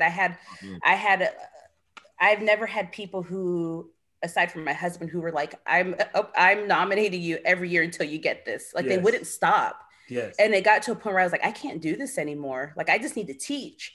Yes. I can't take all this time to apply for these things anymore. And they were like, no, So then you feel guilty because you want to honor those people who nominate you. But yes, I'm here. You're here. I'm here. Yes. We're all here in this moment. Yep. And you've got this sabbatical. So what's that gonna look? Yes. I thought, I got real salty. I thought I was getting a sabbatical. I want you to have a sabbatical. And I was meeting with my coordinator, and they're like, "Oh no, that would have been if you got national." I'm like, "Wait, what?" Like, I thought I read something in the application. I remember the day he came. He was like, "Yeah, I'm not going to be on sabbatical." Because I had already embarrassed myself and gone to the. I was celebrating. We on sabbatical. Man. We on sabbatical. Around next year, like I talked to the whole department about this. Stop it! And I had to roll it back because I apparently can't read the application. Like, never mind. I decided to just chill. I'm gonna stay around. The principal texted me. She's like, "So are you on sabbatical next year?" I texted her back. I'm like, "No, I thought I was." Stop. No, I'm chilling. What do you mean? Oh, good. This is bad. Anyway, this is not about me. Man, no, but my heart goes out to all of us who are state teachers of the year, because it's no joke. The amount of things. There's a lot. There's a lot that you're doing. It's a lot. And I'm not even in COVID. I mean, I'm not even traveling. I cannot even imagine, Gerardo, if we were traveling too. Yeah. I don't know how like teaching and doing this. Like, so I'm very grateful because I can't imagine. And you have this amazing podcast. You get to work with Kevin, but that takes time. With Kevin, that is true. You know? Yeah.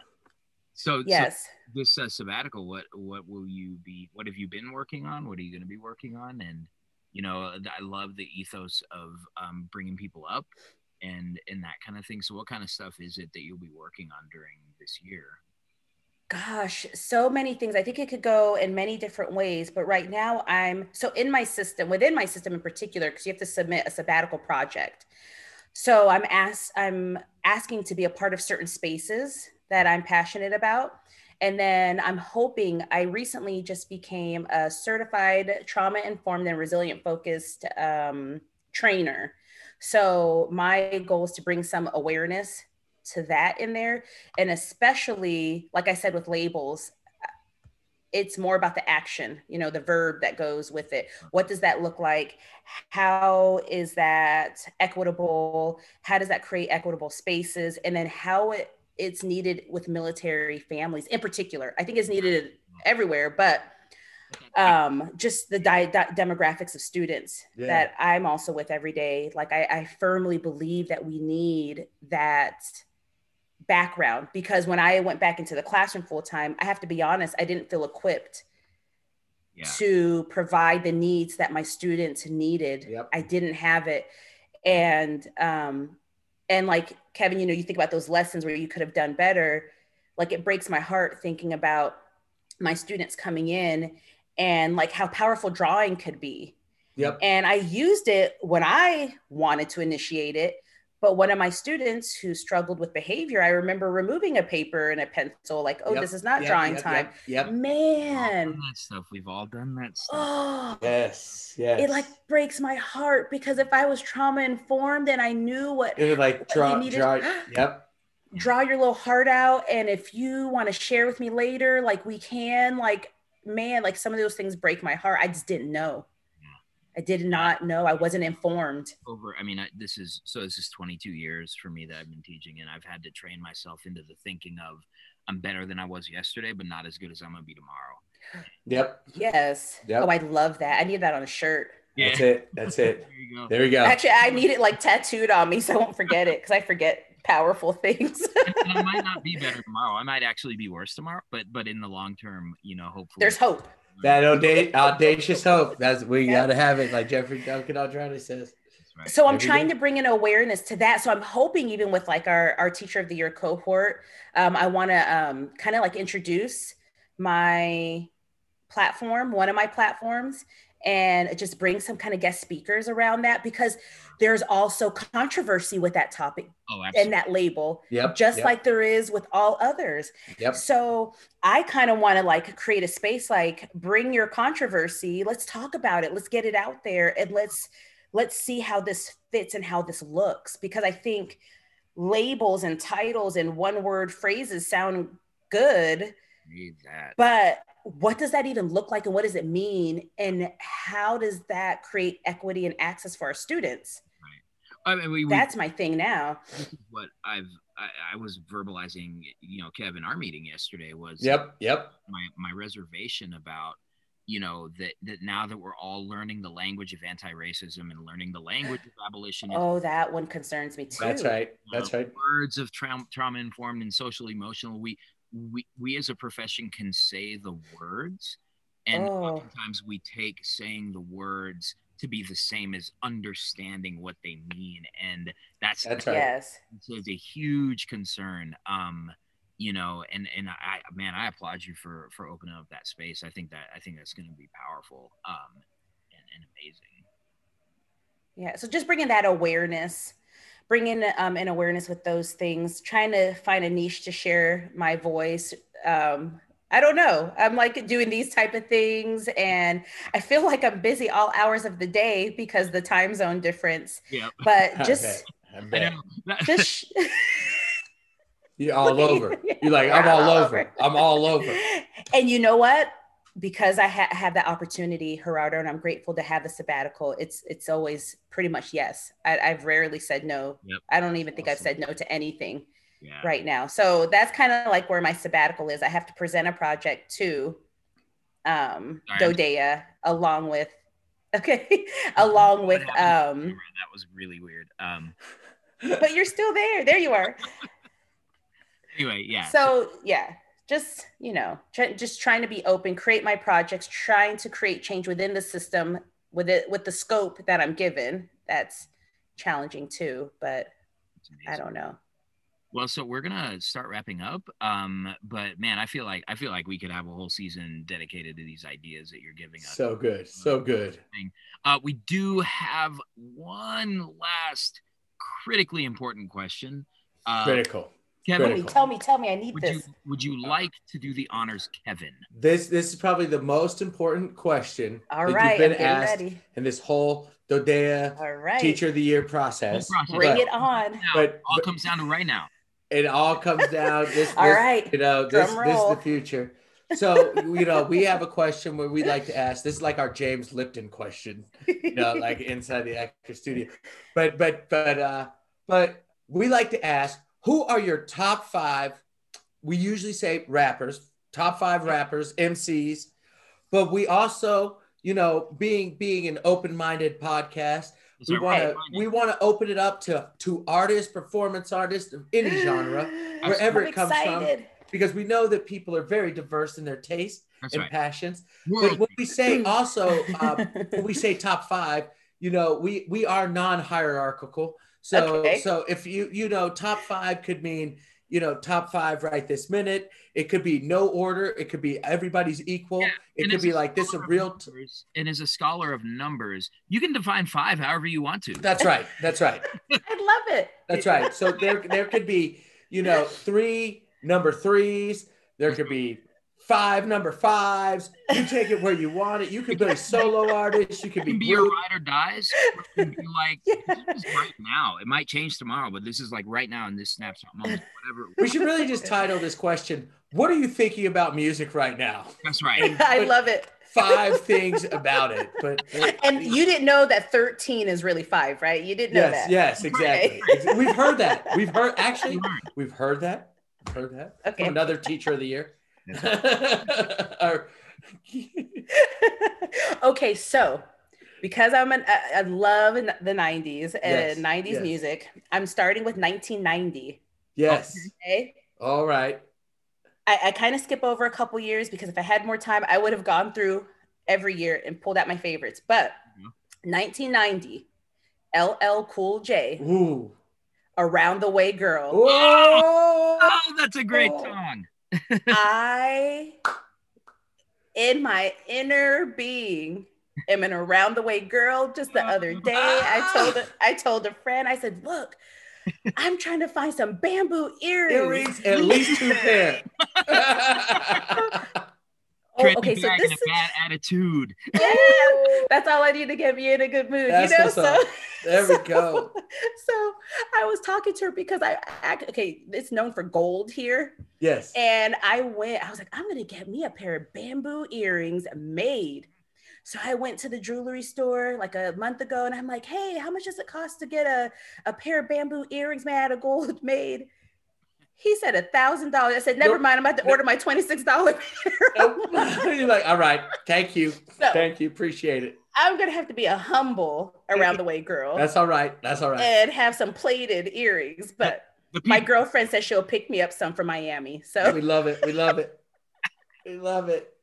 I said, I want a round pair. I want that, like triangular shaped pair. I don't want my name in the middle. I don't want my name in the middle. You don't want, you're not taking it that far. Okay, so 1991, Tribe Called Quest. Ooh. Check the rhyme. That's it. Okay, I'm gonna go with 1992. This is one of my favorites. Are y'all ready for this? Oh, let's go. The Far Side. Ooh. Passing Me By. Oh, yes.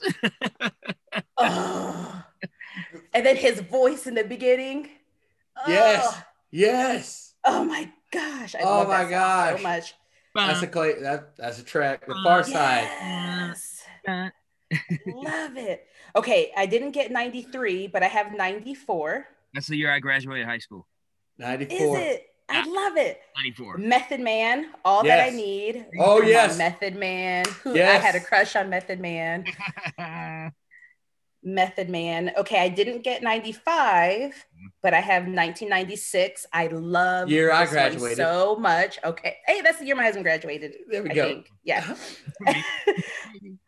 Foxy Brown. Get You Home Tonight. Yes. Love that one. That's a jam, Foxy. And then we'll end with 97. I have to find a 98, 99, but I'll do that later. But 1997, Lil' Kim, Crush on You. Oh, yes. Oh, I know you see me in the video. True. For me. Yep. I know you hear me on the radio. True. That's classic stuff. Gerardo, that probably reminds you of a party at CU. That's a party. That reminds me of a party at UNC. Man, I was working. I go to parties. I go to parties back then. Absolutely. I got there after my shift, and everybody was. I loved it. Like, that was so much fun. Whenever, like, it just brings back so many memories. Like, you think you're so cool. You got your 90s music. You have, it didn't even bring in like Naughty by Nature and yep. No, that was great. Biggie but yeah. So many great jams. Those brought back so many memories. Jordan. And now I can't even listen to words. Say that again, Gerardo. I was just saying Montel Jordan always said, like, screams that vibe to, like. That's right. That's right. I didn't really like that song, This Is How We Do It, so much, though. Yeah. I didn't. I just was not feeling that one. I ain't feeling it. I wasn't feeling that one. But if it comes on today, I'm ready to get that. Take me back. It does. I spoke at my middle school last week, and that's right. You showed me some of my old stuff. I've actually posted a picture of me in 7th grade on the Instagram. I love that picture. Oh, that's right, because it was on the teacher site too. You posted it, yes. I was like, I need to find mine. That's right. That's what whenever you see those, you're like, let me go back. Right. And the kids love to see those types of pictures of us. It's great. They love to see those pictures. I was going back through the late 80s, early 90s R&B that I was listening to, and I was like, some of this is mad problematic. Yes, it is. But no, but it was like After 7. It was like there's the whole After 7. Remember After 7? Yeah. Oh man, because I was in middle school. After 7, New Edition, obviously. Babyface. Belle Biv DeVoe. Oh, okay. My favorite, Jodeci. Uh-oh. That's it. When I listen to some Jodeci, my kids are like, I'm like, come and talk to me. They're like, I love. Yes. Sometimes my husband and we will play our like 90s music and we'll listen to it for hours, and we'll like dance and listen and reminisce and like dance. Where were we at that time? You know, it's just so funny. It's so funny. It takes you right back instantly. Now this stuff now is kind of hard for me to digest, but I don't know if it's because I'm getting old. I was talking to my friend about that. I was like, man, you sound old. You sounded old when you talking about, I can't relate to any of what the kids are listening to today. I'm like, I can't relate to it, but at least I got to keep them. I got to know the artist just so I can mention it. Like I mean, like, you know, y'all like Kodak Black. Y'all like YWNLE. Y'all like, you know, like, and they're just like, yeah. And I'm like, I don't even know who. I'm just saying words. Oh my gosh. Or my kids, I'm like, is there an edited version of that? Because now everything's edited for me. Is there an edited version of that one? And they're not for that one. But if you could give me some Travis Scott and some Drake edited, I'm like in my feels, you know? Yep. They got some, the youngest got some stuff. They got some stuff. They got some stuff. They do. I mean, it grows on me. It does. Well, LaChanda Garrison, thank you so much for joining us for this episode. This was so much fun. This was great. I'm going to end the week on a really positive note because of this conversation. So thank you for joining us today. Thank you. It was my pleasure. Thank you for just allowing me to share my story and stories. I should say stories. Yeah, thank you both. Many stories. Powerful stuff. Thank you. We like to take things out. I ramble for just a little bit, and then the three of us will say "stay dope" together. Because that's how we kind of close the shows. We all say "stay dope." I love it. I'll kind of give a cue, stuff like that. So that's how we'll do it. So for my fearless co-host Kevin Bernard Adams, for our amazing guest, the 2021 DODEA Teacher of the Year, LaChanda Munoz, from Two Dope Teachers and a Mic, we want to wish you the opportunity to stay persistent, because the week is almost over, people. To stay focused, to stay learning, to stay in the realm of possibility, to stay sharing your stories. And as you do all of those things, make sure that you always stay